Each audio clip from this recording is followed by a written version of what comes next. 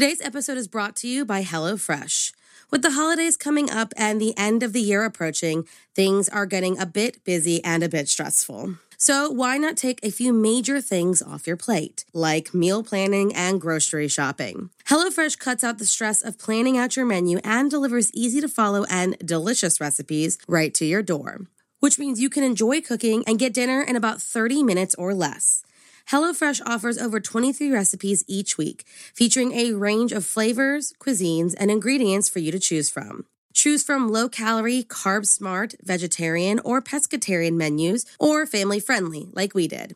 And get every single recipe packed with fresh produce sourced directly from farmers that is all pre-portioned for your convenience. That way you can cut down on grocery bills and food waste. This time we cooked up the Gouda Vibes burger, and let me tell you, not only was it so easy to make and the cleanup so minimal, but that was honestly one of the best burgers I've ever had. HelloFresh now owns Green Chef, which you guys know I've talked about and raved about before.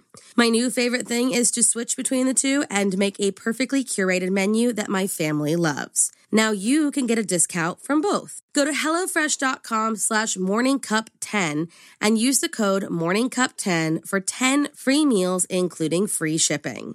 That's HelloFresh.com/morningcup10. There were two more murders 15 miles away. When police arrived, they found the telephones and electricity lines. We have a weird homicide. A scene described by one investigator as reminiscent of a weird...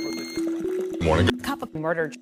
Something happening to your child, something completely out of your control, is every parent's worst nightmare. We guide them into childhood, and even though it's hard, we let them grow their independence and set out on their own way.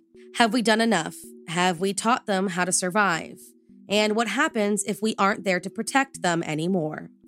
On January 28, 2001, a concerned mother entered her 18-year-old daughter's apartment and was faced with the worst possible thing any parent could go through. So, if you like your coffee hot but your bones chilled, sit back and start your day with a morning cup of murder. Jill Lynn Udo was an independent girl. It was a trait she learned from her mother, a mother who kept her daughter safely in her home until she turned 18, even moving from Colorado Springs to central New York, worried it was becoming unsafe and homeschooling her and her two sisters.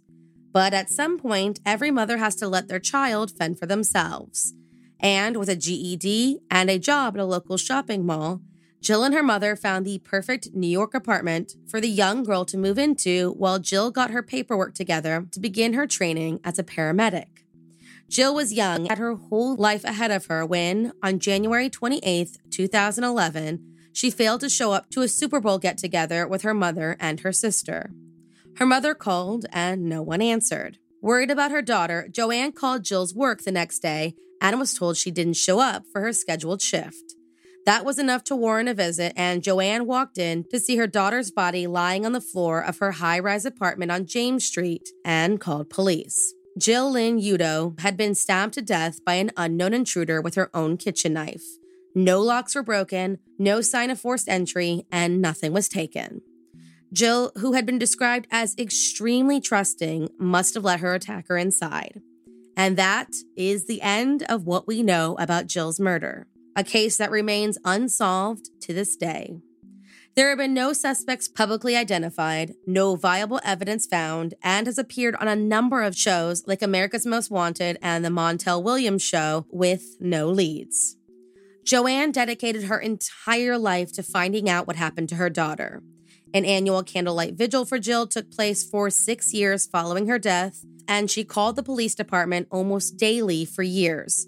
Had a website created to help find any information, and had a billboard put up that has garnered about 2,000 hits, none of which have led to an arrest or a suspect.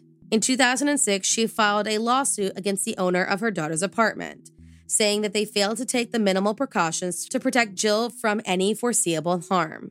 The case was dismissed due to lack of evidence of negligence. In 2007, Joanne fell from a roof while working and passed away. Jill's brother Steve and her sister Jenna have now taken up their mother's work and continue to search for their sister's killer. In the years that have followed Jill Lynn Udo's death, several questions have been raised. Why would Jill let someone into her apartment? Was it someone she knew? And how did, in an apartment with shared walls, a struggle ensue without alerting any of her neighbors? Even so, how did a man or woman covered in blood walk down 6 floors completely unnoticed? Unfortunately, these questions may never be answered. Thank you for joining me in my morning cup of murder. Please join me again tomorrow to hear what terrible thing happened on January 29th. Don't forget to rate and subscribe and let me know how you like it. If you want to help support the podcast, there's always Patreon or just sharing it with your true crime obsessed friends. And remember, stay safe.